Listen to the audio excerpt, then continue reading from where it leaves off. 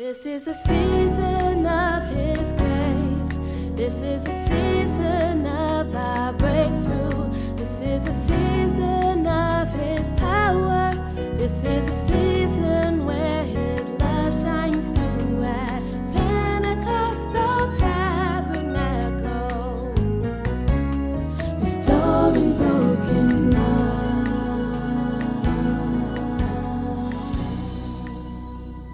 Hebrews chapter 4, verses 14, 15, and 16. I'm going to unpack this particular text a little later, but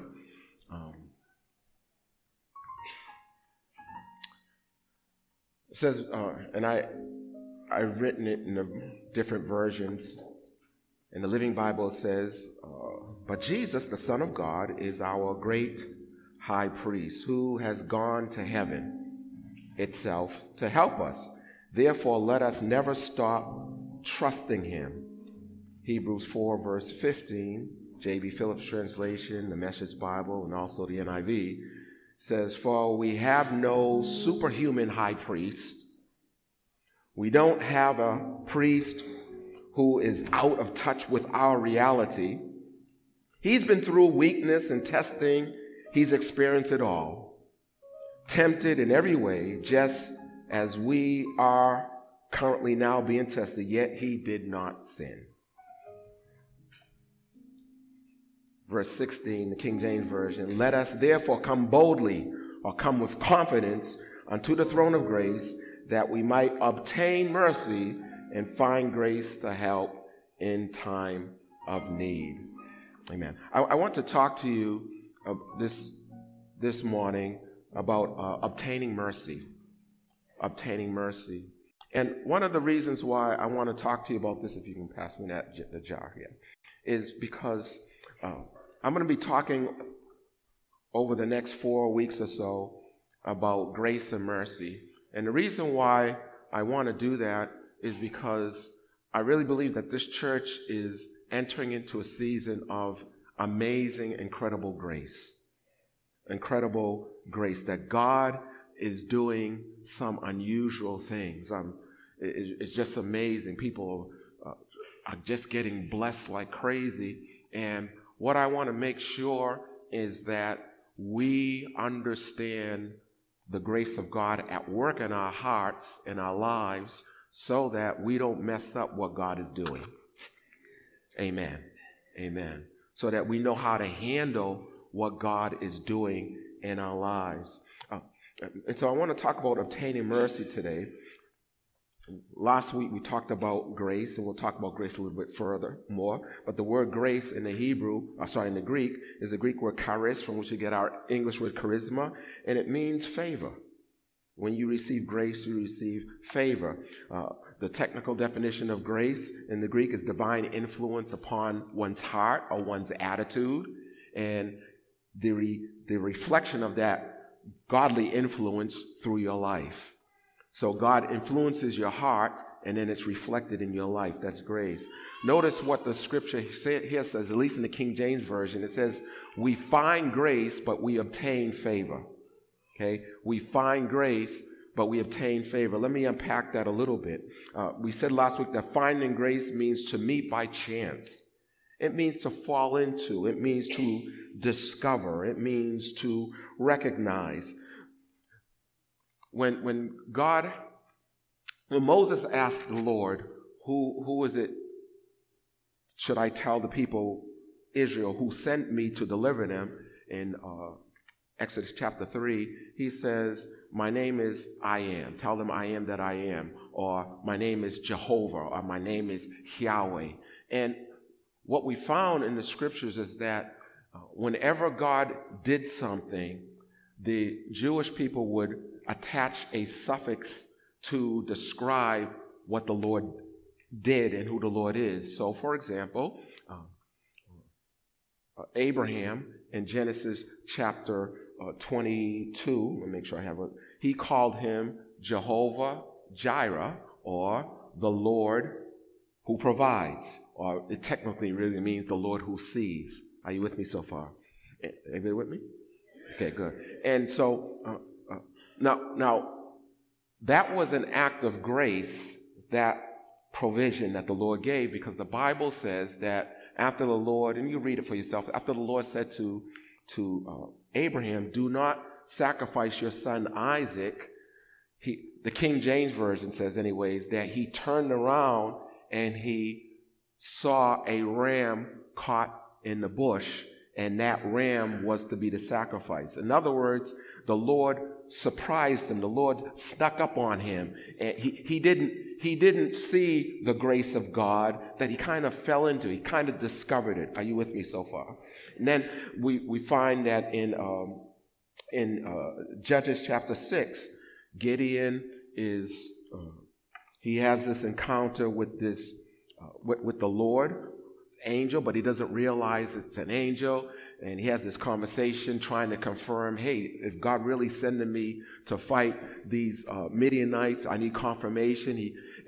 He finally says, I'm going to cook a meal for you and bring it back as a sacrifice. He brings it back to the angel, and the angel basically burns the sacrifice, sets it on fire. It kind of blows up in front of him, and the angel disappears. And Gideon says, oh my goodness, I was in the presence of an angel and I didn't even recognize it. Are you with me? And so he says, I am going to die. It's over. And the Lord says, no, you're not going to die. Everything's cool. And because he was still alive, he named that place or that moment Jehovah Shalom, meaning that instead of God trying to kill me, he's made peace with me, and I made peace with him. But again, he didn't recognize it. He didn't know it. And I've discovered that, at least for me, that he is the God of surprises. And I remember, as I said a couple years ago, I met a man in Colorado. His name is Dan Whittier. He's from Maine, and he said to me, I know we call him Jehovah Jireh and Jehovah Rapha. I got a new name for God. I'm calling him Jehovah Sneaky, because he sneaks blessings into my life. Turn your name and say, neighbor, Jehovah Sneaky is not in the Bible. Okay. It's not in the Bible. It's a made-up name, okay?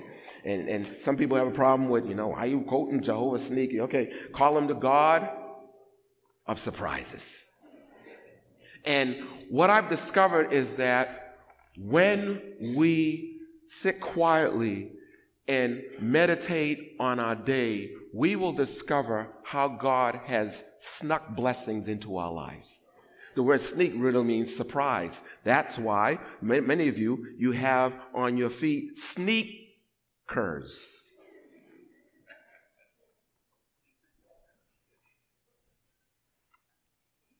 Sneakers, so that people can come up on you and surprise you.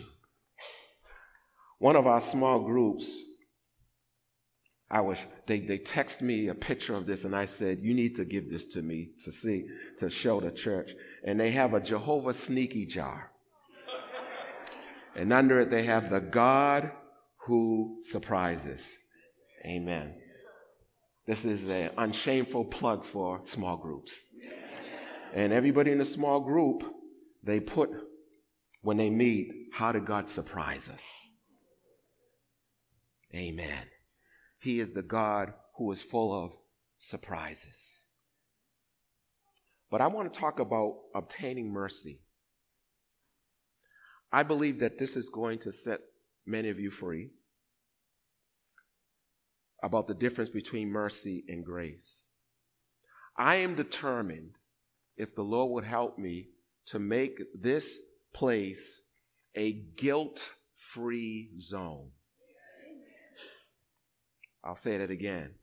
I'm determined to make this place a guilt-free zone. God does not use guilt. It is the devil's tool. When Adam and Eve sinned, they felt guilty. God doesn't use guilt, he uses conviction. Guilt drives you away from God. Conviction drives you to God. When you are convicted, meaning that I am a mess, that's when you're able to say, I need thee. I got to come to you. The devil wants to drive you away from God because he realizes God is the only one who can help you. So if you feel yourself driven away from God because you messed up, that is the devil. If you feel like, no, I'm not going to go to church on Sunday because I really messed up on Saturday, that is the devil. Oh, it's quiet in here, but that's all right. That's what I believe. I believe that the only one who can help us is the Lord. We obtain mercy. The word obtain, this Greek word obtain, it means to receive, to take with the hand, to claim. So the word obtain is two Latin words, our English word. Ob means in front of, so observe means to serve what's in front of you. Obstruct, meaning something is built in front of you so you can't see. But obtain means to grasp what is in front of you, to grasp with your hand. And so when Jesus was preaching, after John was thrown in jail, in Matthew 4, verse 17, he says, from that time, Jesus began to preach, to say, this is the King James Version, repent, for the kingdom of heaven is at hand. It's within your reach. So I want to encourage you that mercy is within your reach. It is right in front of you. Everybody with me so far? I need 3 children. If I can have, there's 1, there's 2, and you're not a child. Okay, and 3. Okay. So why don't you 2 come? And I think I saw CGI, and you can sit right in front here next to Lady Carmen. And when I call on you, even now the Lord is saying you will be pastors in Pentecostal. No, okay. False prophet.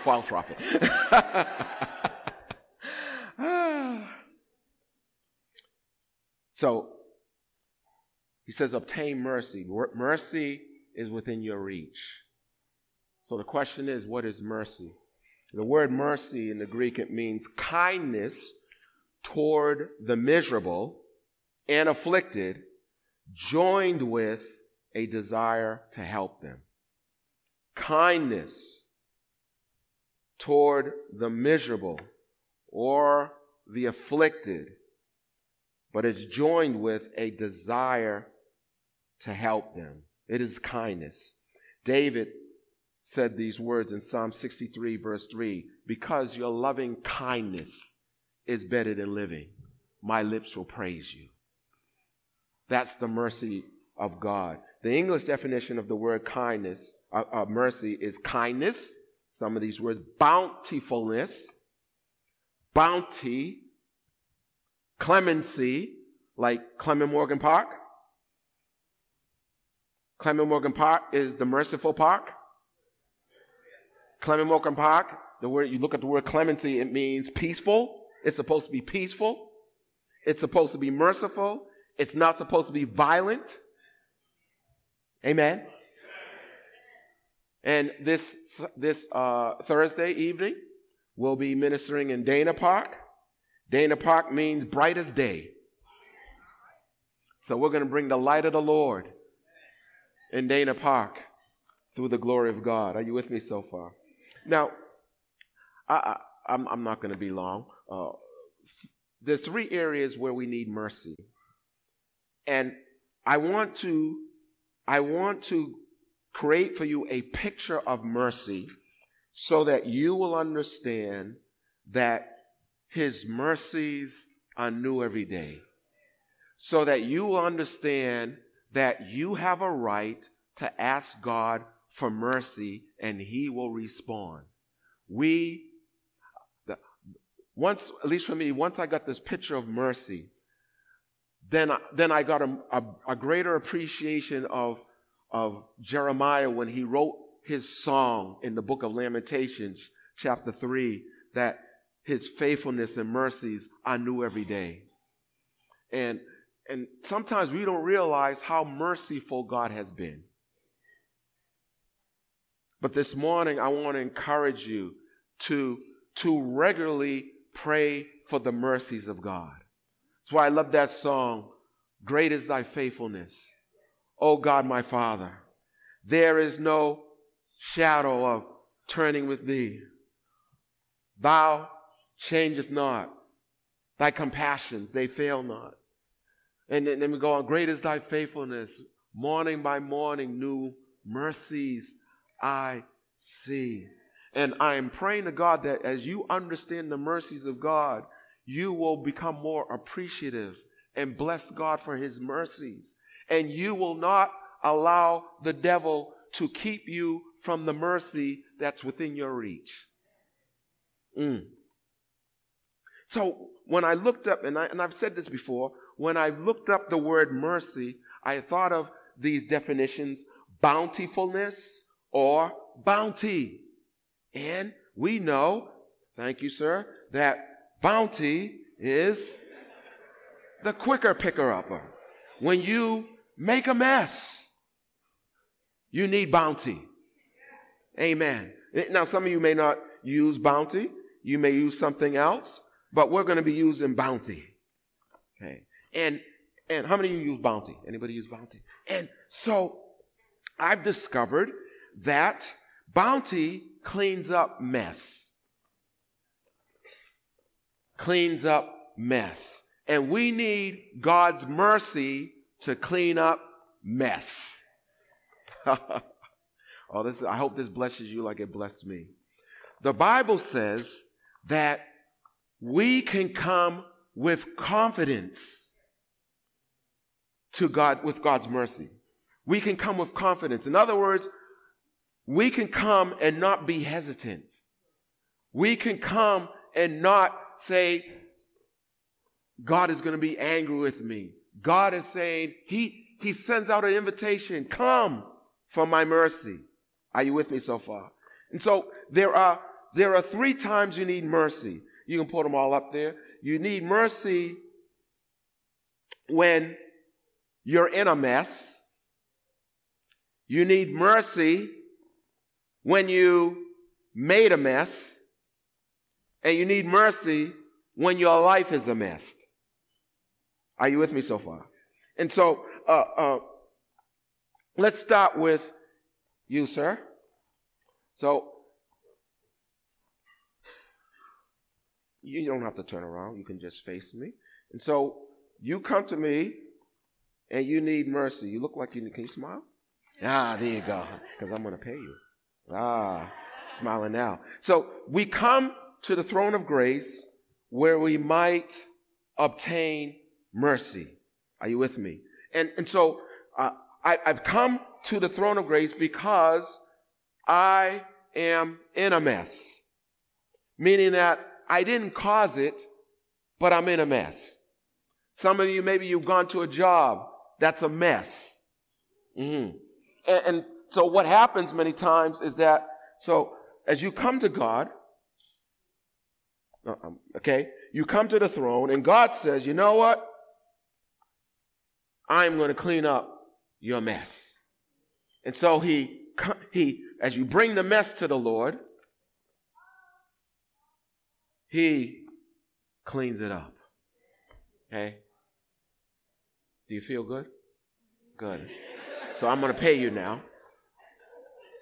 Yeah. Hey. And you can keep the paper towel too. Yeah. He said thank you. So, blind Bartimaeus, as you see in Mark chapter 10, verse 46 to 52, he finds himself in a mess. And the messy situation he finds himself in is that he is blind. Are you with me so far? And what I'm saying is that not so much that, no, he was born blind. If he had a choice, read the scripture, he would want to see. So he says to Jesus, he doesn't say, Jesus, Son of David, heal me. He says, Jesus, Son of David, have mercy on me. I need you to clean up my messy situation. because my blindness has affected my manner of living. Are you with me? I'm a beggar. I want to work, but my blindness is healing me. My blindness is keeping me from being the person I need to be. And so I'm asking you, Lord, that you would have mercy on me, that you would address this messy situation. And I've discovered, in our prayer room, I laminated this paper towel. And it says, mercy, Hebrews chapter 4, verse 16. And I've started, when there are messy situations that I find myself in, I say, God, have mercy. God, clean up this messy situation. And I'm discovering that when I ask God to clean up a situation, his mighty hand comes through and cleans it up. Can you say amen? How many of you had God clean up a situation? You weren't the cause of it. You just kind of got thrown into it, and God had the ability to just clean it up. He's not obligated to. He could have left me in the mess, but he cleaned it up. And I thank you for your mercy. I thank you for your mercy. That's the easy one. The next one is when you messed up. And not only did you mess up, but your mess up affected other people. I was quiet in here. And you know you messed up. Could you come, sir? You all right? Okay. And so you come to the throne of grace and you say, God, I messed up. And God says, you know what? I know you messed up, and so here's mercy. There's enough here for me not only to clean up your mess, but clean up the people who you messed up. He's like, okay, I get some money for you too. Okay? Yeah. He's like, thank you, I love this church. And sometimes you have messed up royally. No, because some of you all are, I know you're in a Pentecostal church, so you don't ever mess up. I'm going to talk about me. Sometimes we can mess up royally. Sometimes we are texting something, and all of a sudden we press send, and you can't put the toothpaste back in the tube. Anybody mess up? Okay, and all you can say is, God, have mercy.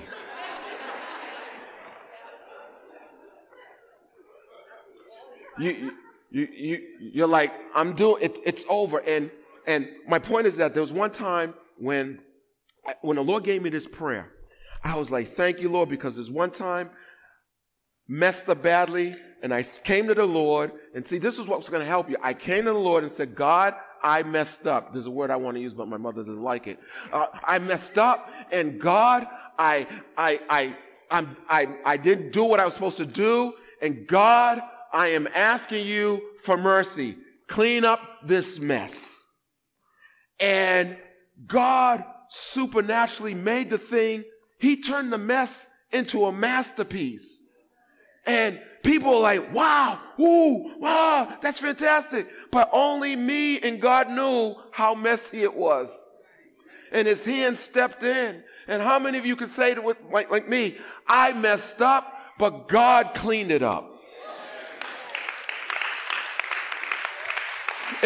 It's like, have you ever spilled something and it's on the table, you spilled it, and you see it just kind of spreading, and you're like, oh my goodness, and you're like, I have nothing to clean this up. It seems like when I make a mess and it's spreading, God with his hand comes and just cleans up the mess so that it doesn't spread and mess up other people's lives. And even when it messes up other people's lives, somehow God is able to wipe their memory from what I did. David messed up. Many of you know this story about how he had an adulterous affair with one of his mighty men of valor, Uriah's wife, Bathsheba. And we get, when he prays to God after he's confronted by Nathan, we go quickly to the part, create in me a clean heart. And we made songs about it. Create in me a clean heart and purify me. But the first thing David says in Psalm 51 verse 1, have mercy on me. Clean up this mess. And some may say, well, David, when you think, it doesn't seem like God cleaned up the mess because a lot of people got affected. I look at it this way. What would have happened if he didn't ask for mercy? It could have been worse. My final point is, so for me, I now put this on our prayer wall and I said, God, there are things that I've said, things that I've done that were wrong, and I'm asking you to have mercy. Clean up this mess. And then finally, and I like this one, it's when I think I made a mess out of my life. Now, some of you sitting here, you're looking at the way your life has gone, and you've said, I've made such a mess of my life. There is no way God can fix this. Your life couldn't be any more messed up than the tax collector. In Luke chapter 18, verse 13, he is praying to God, and he's beating his chest, saying, God, have mercy on me. Tax collectors in the Jewish mind were so bad, they were put in the same category as murderers and fornicators and adulterers.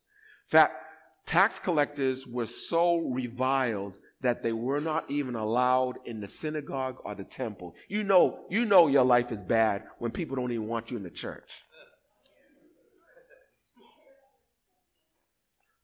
My life is a mess. And yet God says there's mercy for you too. Come on up. There's mercy for you too.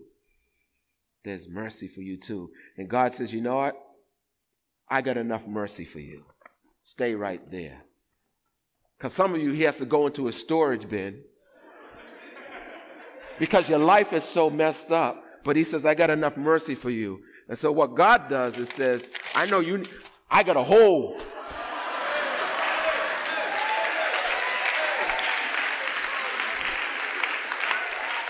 There's enough mercy. Now, I wish I had a camera so you could see her face. Because she was shocked, like, and that's what some of you are. That after all I done, how could God have this much mercy for me?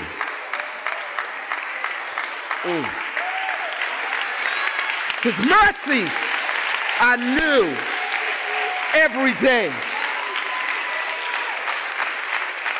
And for some of you who are worried about your children, God has enough mercy for your children to last a lifetime, because the Bible says, oh, give thanks unto the Lord, for he is good, for his mercy endureth forever and ever. He will clean up your mess for eternity. Can somebody give the Lord praise for his mercy?